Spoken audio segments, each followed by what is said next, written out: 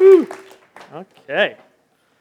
So, we Americans sure do love our freedom. We do. That's right. Our national anthem sings, "Land of the free and home of the brave." That's who we are. And because we're free, we don't like rules. Try to put rules in front of us, we're going to say things like, rules, they're made to be broken. Right? Don't like rules. Don't like people telling us what to do. And you don't have to go very far on the internet to see this in action. I saw this guy. Sign clearly says no relaxing in front of the tree. There he is. I don't care what that sign says. I'm going to relax right here. That's what I'm going to do. We get our friends involved. What do you guys want to do today? Go sit on the pipe, I guess? That's not what the sign says. I don't care about the sign. Even when they seem to make sense, right? Thank you for driving carefully. I'm going to drive wherever I want you. Look out, tree. Even when they're kind of odd. What is this one? I don't know. If you've lost your head, don't climb over the fence. And there he goes, doing exactly what we asked him not to do. So we get a little firmer here. We say, hey, sitting on the stairways is strictly prohibited. See how well that's working out? Put it on our product packaging. This is an after 8 mint. What time is it? 7:59? Give me that mint. I don't care what time it is. You know, it's got so bad, we don't even know when we're disobeying anymore. No signs allowed. Wait a minute. Take that down.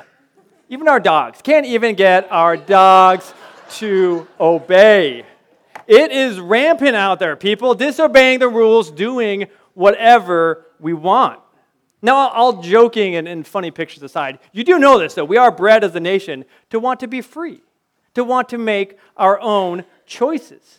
We don't want somebody telling us what we can or can't do with our bodies, how to parent our kids, or even what kind of health insurance to have. No, that's the American way. Stay out of my business. I want my freedom. I don't want the government telling me what to do. I don't want teachers telling me what to do. I don't want community leaders telling me what to do. I don't even want the ref at my kid's soccer game telling me what to do. And sadly, for the majority of Americans, we don't want God telling us what to do. Now enter the serious Christian who's repented of his sins. He's placed his trust in Christ. And now he's excited about his new freedom in Christ. And then he's hit with a big fat list of rules to obey. In our freedom-loving culture, how are we to think about obedience? Obedience to God. Maybe you just kind of begrudgingly going through the motions. I guess we got to follow the rules. Maybe you don't put a lot of importance on it. God loves me. It doesn't matter how much I obey. Maybe you just buckle down and suffer through it, right? 50, 60 years of obedience, and then we'll be done with it. Is that your attitude to obedience? Obedience to God does not have to be this way. Obedience to God should not be this way. In fact, obedience to God is one of the most important and rewarding and satisfying parts of the Christian life. Let me say that again. Obedience to God is one of the most important and rewarding and satisfying parts of the Christian life. So we're going to talk about that tonight, how we can transform obedience from something that's just frustrating, something that's just full of failures, or maybe just going through the motions, to something that's joyful and fruitful and brings honor to God. So why don't you go ahead and turn with me to the passage tonight. We're going to pick it up in 1 John 5, and we're going to look at the first 5 verses of 1 John 5. And if you think about where we've been, because John's going to help us here think rightly about obedience, because we've just spent a couple of months here at Thrive. We spent 2 chapters, 1 John 3 and 1 John 4, John talking about how much we are loved by God. Loved by God. We're children of Him. And we're going to see tonight how important it is that we respond rightly and lovingly obey our Father. And as you're going to see in these verses, you can't separate obedience from a loving relationship with God. So let's pick it up, 1 John 5, verse 1. It says, "Everyone who believes that Jesus is the Christ has been born of God. And everyone who loves the Father loves whoever has been born of Him. By this we know that we love the children of God, when we love God and obey His commandments." Verse 3, "For this is the love of God, that we keep his commandments, and his commandments are not burdensome. For everyone who has been born of God overcomes the world, and this is the victory that has overcome the world, our faith. Who is it that overcomes the world except the one who believes that Jesus is the Son of God? And notice in these verses how interconnected these Christian virtues are. First, you got to have faith. Verse 1 says, everyone who believes, everyone who has faith that Jesus is the Christ has been born of God. Got to have faith. But then you got to have love. Everyone who loves the Father loves whoever has been born of him. Got to love God, got to love his children. And then by this, we know that we love the children of God when we love God and what? Obey his commandments. Got to have faith, got to have love, got to have obedience. Like how verse 3 sums it up so succinctly. This is the love of God, that we keep his commandments. There's the test. We have got to obey. And if you don't obey, well, then you don't have faith and you don't have love. And if you don't have faith and love, you are not a child of God. That is how fundamental obedience is to the Christian life. That means you can't just check the box, say, hey, I've repented of my sins, I've placed my trust in Christ, I got my salvation, my job here is done. Now, if your life is not characterized by obedience to God, you're not a child of his. That means a lot of us here tonight, we've got to change our attitude. Change our attitude about obedience. It's not extra credit. It's not a nice to have. It is essential. And we've got to resolve to live our lives in accordance to what God commands. Or as I put on your outline, point number 1, you have got to commit to obedience. Got to commit to obedience. Got to jump in with both feet. If you've committed your life to Christ, you've got to do whatever it takes to live by his standards. No matter how hard it is, you've got to resolve to obey him. Turn to John chapter 14. Turn to John chapter 14 and we'll see what Jesus has to say about this.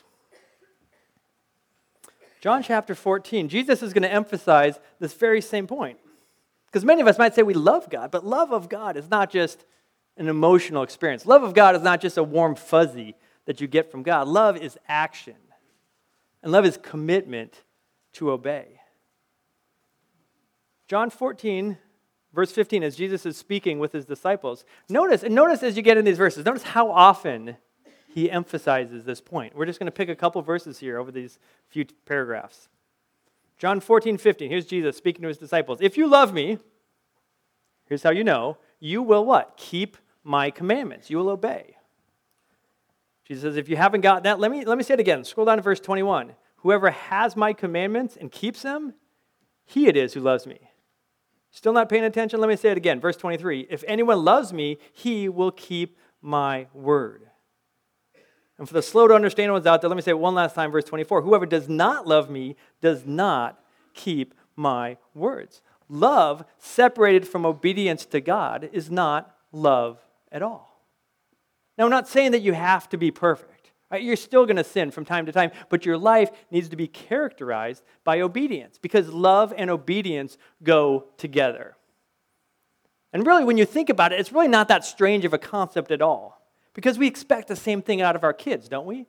We expect that if they love us, we expect that they obey us. I fight this battle with my kids all the time, especially at the dinner table, because they don't want to eat. They're like camels. You know, they eat a whole bunch in one sitting, and then they don't eat for like 2 or 3 more weeks. I don't even know how they're still alive. But I have this argument with them all the time. I say, you got to eat. And they give me all sorts of reasons why they shouldn't eat. And they're pulling all sorts of tricks to try to get around it. And I find this is interesting because apparently in all of kiddom, there's been no advancement in the last 30 or 35 years because they're pulling the same kind of tricks that I pulled when I was a kid. The kid comes up with this plate. All right, finished my dinner, Dad. I'm like, you did? Oh, you hid the food under the napkin. I wouldn't have thought to look there. Sit back down and eat your dinner. If you don't eat your dinner, I say, what, you're not going to get your dessert. And what do they say? Same thing I did. Oh, Dad, you know, my dinner tummy, that one's full, but dessert tummy over here, dessert tummy's empty. That needs food.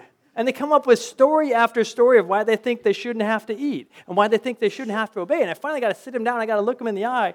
And I say, look, dude, I don't want to hear your excuses. If you love Dad, you got to understand your role here. You're a kid. Your job is to obey, to do what I say, and that's to eat your dinner. And if you rebel against what I say, if you disobey, honestly, when you think about it, that is one of the most unloving things that you can do.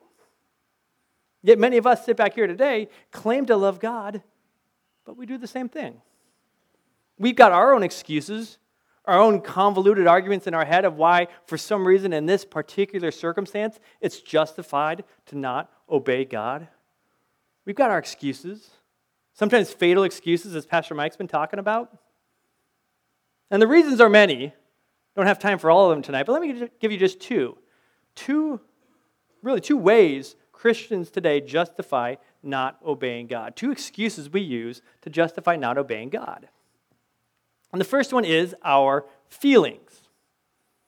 If your decision of how to respond is driven primarily by how you feel, you're in trouble. Oh, but God, I just don't feel like if two people really love each other, even if they're the same gender, I just don't feel like that's wrong. I don't feel like if you're a God of love that you'd have a problem with it. I just feel like you want me to be supportive here.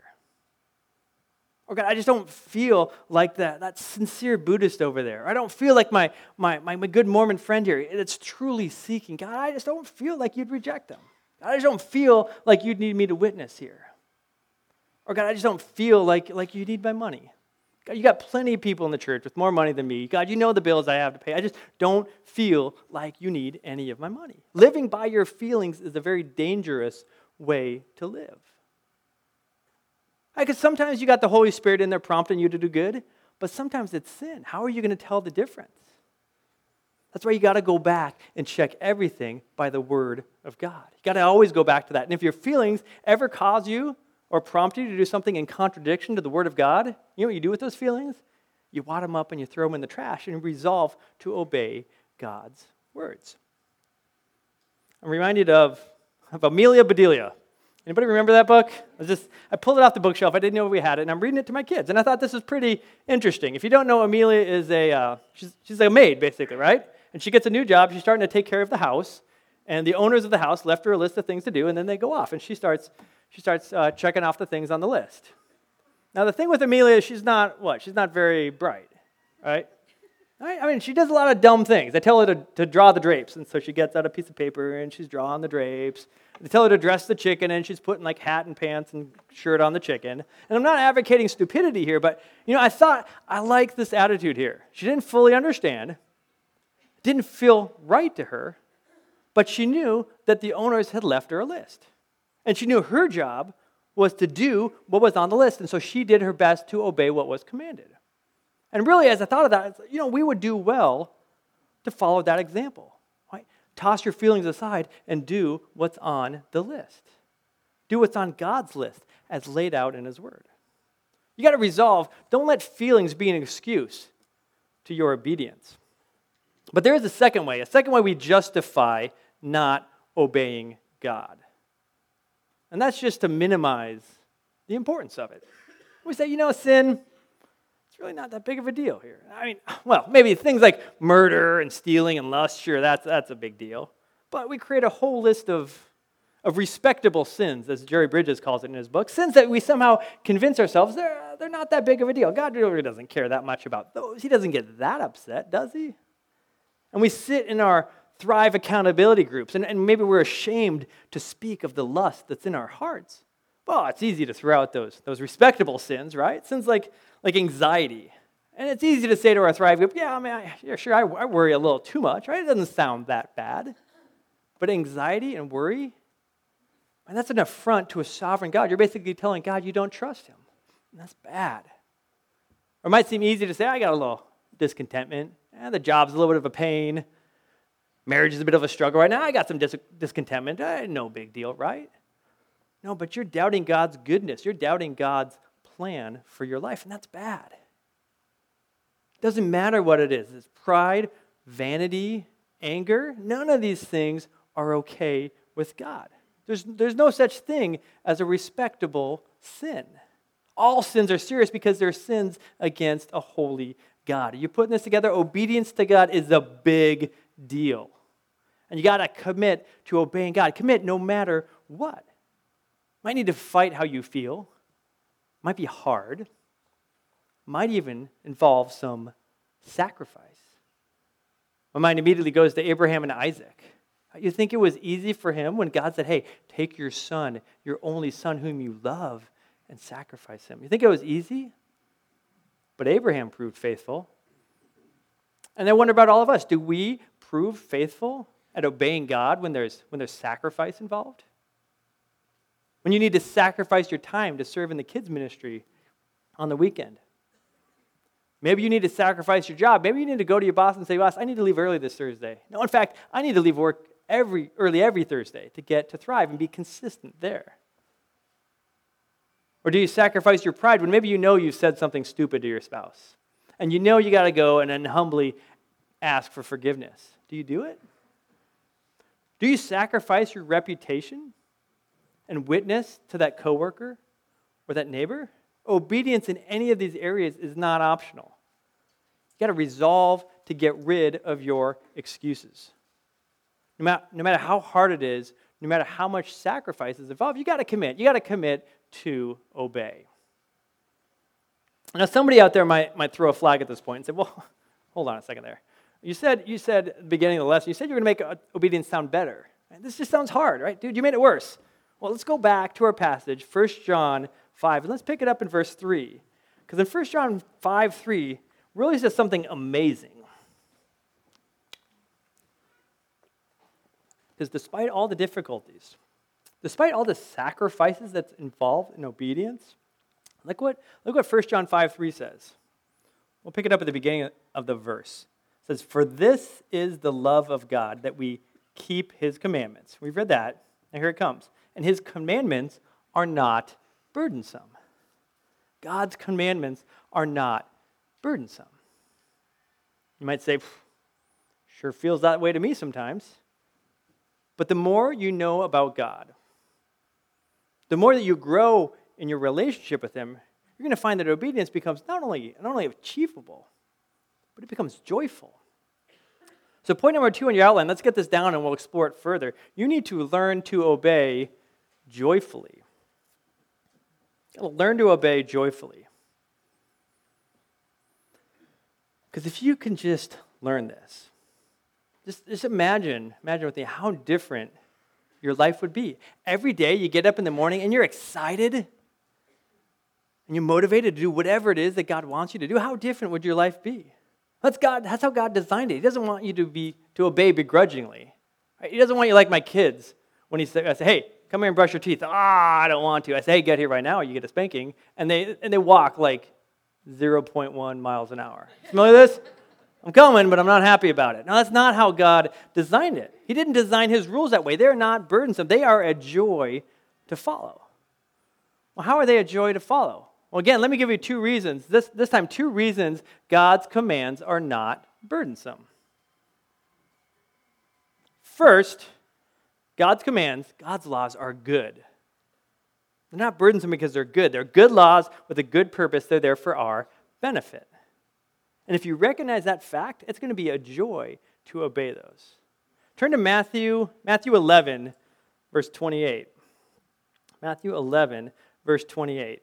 Let me give you a little bit of background as you're turning there. Because the people of Jesus' day were forced to deal with laws that honestly weren't so good. Forced to deal with the Pharisees. You know anything about the Pharisees? They were placing burdens on people that they were never willing to bear themselves. People of Jesus' day forced to deal with unjust laws, with hypocritical laws. God's law, very, very different than that. Look what Jesus says about his laws and obedience in Matthew 11. We'll pick it up in verse 28. Jesus says, "Come to me, all who labor and are heavy laden, and I will give you rest." There is rest in obedience to God as you surrender to his will and obey his laws. "Take my yoke upon you and learn from me." We can learn from obedience. We can learn from the law and find peace as we get to know God better. "I am gentle and lowly in heart." God is going to deal with us gently, lovingly, never asking us to do anything that he wasn't willing to first do himself. "And you will find rest for your souls, for my yoke is easy and my burden is light." My yoke, obeying my commands, that's an easy thing. And the connotation here with easy is that it's well-fitting. Because you see, when you obey God, you are doing exactly the thing that God has designed you to do. And then you see God's laws coming alongside you, instructing you how to do whatever it is that God wants you to do. Put a verse on the screen. You know this one, right? Psalm 119, 105. Your word, it's a lamp to my feet, and it's a light to my path. It helps me understand how to make decisions. When you obey God's laws, when you do what's right, there's joy in living for God. When you come to see God's laws as instructions, useful, showing you how to live for God. And you're going to cling to those instructions. In fact, if you try to live your life without God's instructions, it's not going to go well. I'm reminded a couple years ago, I tried to build a barbecue in my backyard. Tried. You can see where this is going already. I tried to build a barbecue in my backyard. And this company, barbecue company, in order to save, I don't know, like a few pennies, decided, I don't want to print the instructions in a bunch of different languages. We'll just print the instructions in no languages. Right? We'll do it all with like pictures and arrows, and if something's important, we'll put like an exclamation point in front of it and some big eyes, little face looking at it. And I'm staring at these instructions, and I'm thinking, I don't get it. Right? I got big eyes looking at me, and I hated those instructions. I don't understand what you're telling me to do. Instructions weren't useful, so I ripped them up, I threw them away. I said, I could build this myself. It's all crooked, doesn't light, flames shooting out of the side. It's horrible because I had instructions that were messed up. And then I look over here at my 5-year-old son, and he's got a pile of like 200 Legos. But he's staring at those instructions for hours because he knows if he follows those instructions, he's going to end up with something pretty cool. So he loves those instructions. He follows them closely because he knows that they're there for his good, and they'll help him achieve the desired outcome. Star Wars ship, whatever it is, right? If we approach God's laws that way, they're not going to be burdensome because they're good laws. They're instructive. They show us how to live. They show us how to get the desired outcome, a life that's pleasing to God.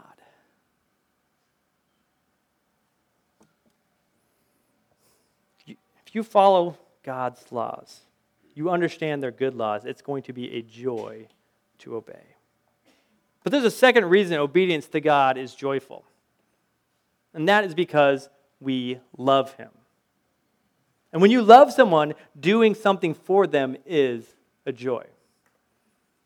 If you truly love God, you're going to find it easy to obey. You will, because you realize you've got a Father that gave His only Son for you. And you've got a Son that was willing to pay the ultimate sacrifice so you could live with Him forever. And if the Father or the Son asks you to do something, it's going to be a joy to do that. Why? Because we love Him so much. It's like Jacob. He worked 7 years for Rachel, right? 7 years. What did Genesis 29 say? Seemed to him like a few days because he loved her so much. That's how it works. Love, relationship, familiarity. These things make obedience easy. It's just human nature. What's this monumental task to do for a stranger? That's easy for a loved one. I was reminded of this because we got a ring on our doorbell the other day. I opened the door and there's this high school kid standing there. I don't know who he is, but I do know there's a bunch of high school kids on our street, a bunch of college-age kids, and I'm like, oh, maybe it's a neighbor's kid. Open the door, hey, what's up? No introduction at all. All I get is, hey, can I borrow a soccer ball? Okay, you want to come over to the garage? Come over, give him the soccer ball, expecting some story about why he needs it. No story. Just takes the soccer ball. I'm like, hey, my kid's got soccer practice tomorrow. Can you bring it back by tomorrow? All right. And off he goes. Tomorrow comes, no soccer ball comes back. Now I'm annoyed, right? And now I'm thinking, maybe that wasn't a neighbor kid. Maybe that's just some dude pulling a prank thinking, I wonder if I can get a random stranger to get me a soccer ball. And I'm all annoyed. I'm annoyed at this kid over what? Over a soccer ball. Right, which finally did come back, by the way.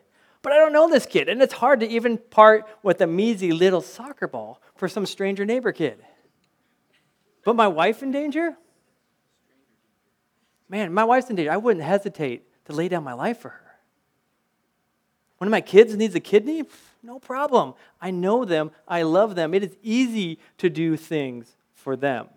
If you just take some time and realize how much God loves you, how much God has sacrificed for you, and how much you love Him in return, it will be easy. It will be a joy to obey.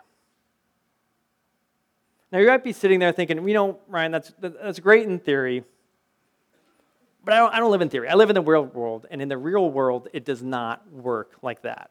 In the real world, we have distractions. We have obstacles. We have things that get in the way. And it's hard to obey at all, let alone obey joyfully, when there's so much opposition. When evil appears insurmountable out there, and the temptations are irresistible, and I'm tempted to throw in the towel. I'm tempted to give in. You got to always remember one last point, that in Christ we can have success. But look back one more time to 1 John chapter 5. Let's pick it up in verse 4. It's on the side of your outline right there. It says, "For everyone who has been born of God overcomes the world. And this is the victory that has overcome the world, our faith." We've overcome the world, and we can have victory. Who can have this victory? Verse 4, everyone who has been born of God. When the going gets tough, when the opposition seems too hard, trials seem too difficult, point number 3 on your outline, you need to know that there is victory with obedience. There's victory with obedience. If you're a child of God, you are not going to fail because He is not going to let you fail. Now, this victory has overcome the world, as verse 4 says. Now, you look at that at the end of verse 4, that verb, the verb in Greek where it says, "And this is the victory that has overcome the world." It's in the aorist tense, which doesn't mean anything to me, but when you read it, it usually means it connotates past. That's why it says victory has overcome the world. It's a victory that's already been achieved. Jesus has already defeated every enemy. And our victory is in faith. Faith in the death and resurrection of Jesus Christ. And now things like sin and death no longer have any hold on us. We belong to God. But this victory of ours, it's not just in the past. This is the victory that we can experience each and every day. Because you go back to our passage, it says overcome 2 other times. It says everyone who has been born of God overcomes the world. And who is it that overcomes the world in verse 5? It says overcomes because this time it's in the present tense. Meaning this is a victory that we can experience every day as we go through life. This is an ongoing process. So as we face the moral pressures of the world and the lust of our eyes, the allure of the world, we know we can overcome that temptation because Christ never gave in to any temptation. And through Him, we can have the power to fight temptation. Or as we fight intellectual battles, false teachers out there that are assaulting the gospel.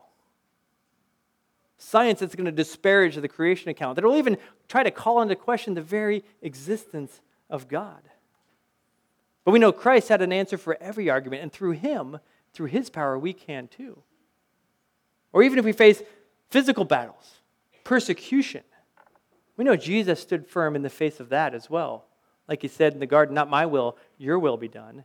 And through the Holy Spirit, knowing that we've got the power to do that as well. We don't have to walk around scared or defeated, scared of sharing the gospel, scared of temptation, scared of opposition. With Christ at our side, we can overcome the world each and every day obeying God. But this victory, it's not just past, it's not just present. This victory is future as well. Because you can't have a discussion about victory without turning your eyes to the great and glorious day when Christ returns. And that awesome day when we will stand with a victorious Christ, when He comes back to conquer the world. Colossians 3:4, I put it on the screen. When Christ, who is your life, appears. On that great day, man, you're going to appear with Him in glory. And what a motivation it is to know, man, we're on the winning team here. Our obedience to God, it's going to be rewarded. Because God's going to reward those who faithfully obey Him. That's what Scott taught us last week. The bema seat of Christ are going to be rewarded if we obey God. And when you know that your obedience is going to be rewarded, that's motivating. My kids got no interest in picking up dog poop. They don't. Honestly, they don't enjoy it, and there's really other things they'd rather be doing. While we're on the topic, they're not too keen on cleaning the toilet. They're not even big fans of making their bed or cleaning up their toys, but they do it. They do it because they know that if they finish their chores, they're going to be rewarded. They'll finish their chores, they get to play Minecraft on our phones, which is a game I'll never understand the appeal of, but that's a different illustration. But they know that at the end of the week, they're going to get their allowance, and they're motivated by that, and so they obey. When you obey God, that is rewarding. Because you know you're building up eternal treasure. You're advancing the kingdom of God. You're lovingly obeying your Father. Have you ever done something really great for God? Have you? Have you ever done something where you look back at that and you go, oh man, wow, look at that. God was really in that. Have you ever done something like that? How did that feel? It felt awesome, right? I mean, that's something you should be experiencing all the time. Overcoming the world each and every day, obeying God. You got to always be challenging yourself to do something great for God. We've talked to many of you over the years about setting godly goals for your marriage. You ever done that? You get to the end of the year, you look back, and you see the things that you've done for God in your marriage that year. How did that feel? It's motivating. You do this right. You take obedience seriously, you're going to experience victory each and every day. And you're going to be able to say, like Paul did in 2 Timothy 4, when you stand before God, man, I fought the good fight. I finished the race. I've kept the faith. And know, God, that you've got a reward stored up for me. Man, there's victory with obedience. I stood before my wife on our wedding day, and I made some vows to her. I vowed I'd be a faithful husband to her. I vowed I'd be a leader in our relationship. I'd love her as Christ loved the church. I promised I'd always care for her. I'd always support her in any way I could. I would always love her with all of my heart. And I've obeyed those vows for the most part. It hasn't always been easy. Hasn't always even been fun, honestly. I've had to commit to obeying those vows. I had to commit to setting aside my own desires, my own selfishness. But I found joy in obedience because I love my wife so much. We've been married over 12 years now, and I've had victory with God's help in obeying those vows. And you know what I've ended up with? I've ended up with a deeper and a richer and a fuller relationship with my wife than honestly I would have ever thought possible before. If that's true of your spouse, and I know a lot of you have experienced the same thing, how much more is that true with God? So I just pray that you take these verses to heart and you understand the potential of what obedience can be in your life. If you do this, if you commit to obedience, do whatever God asks you to do, throw away those excuses. You're going to do it. You're going to find joy. You're going to learn to obey joyfully. There's joy in serving a loving God. He gives us good rules. And finally, you're going to be motivated by knowing that there is victory in that obedience. Each day, God's strengthening you, helping you, coming alongside you, deepening your relationship with Him, knowing that you're going to have victory not only each and every day, but you're going to end up before Him one day, and you will be rewarded for a life of faithful service to Him. Let's go ahead and close in prayer. God, I thank you so much for being such a good and such a wonderful God. We've talked about obedience not only being important, but being joyful. And I know that it's a joy to obey a God that loves us so much. And I just pray for everyone here that as we ponder these verses, as we discuss these in our small groups, may understand not only how to put obedience to you at the top of the list, but how to really find our ultimate fulfillment in you. And find joy in the ins and outs of serving you each and every day, whether it's at church or whether it's in our jobs, whether it's talking to our neighbors, whatever it is, that we get up excited each day, excited about what you're doing in our lives and excited about what you want us to do. And then finally just help us to be motivated, knowing that you're not going to forsake us, you're not going to leave us, but you're going to empower us and you're going to be right there with us, giving us victory. Victory not only over sin and death and our ability to live with you one day, but victory each and every day as we fight these battles, knowing that you're right there fighting alongside of us. So just pray that we have a profitable discussion in our small group right now when we come away from this night just with a better understanding and a better appreciation of what it means to obey you. In Jesus' name I pray. Amen.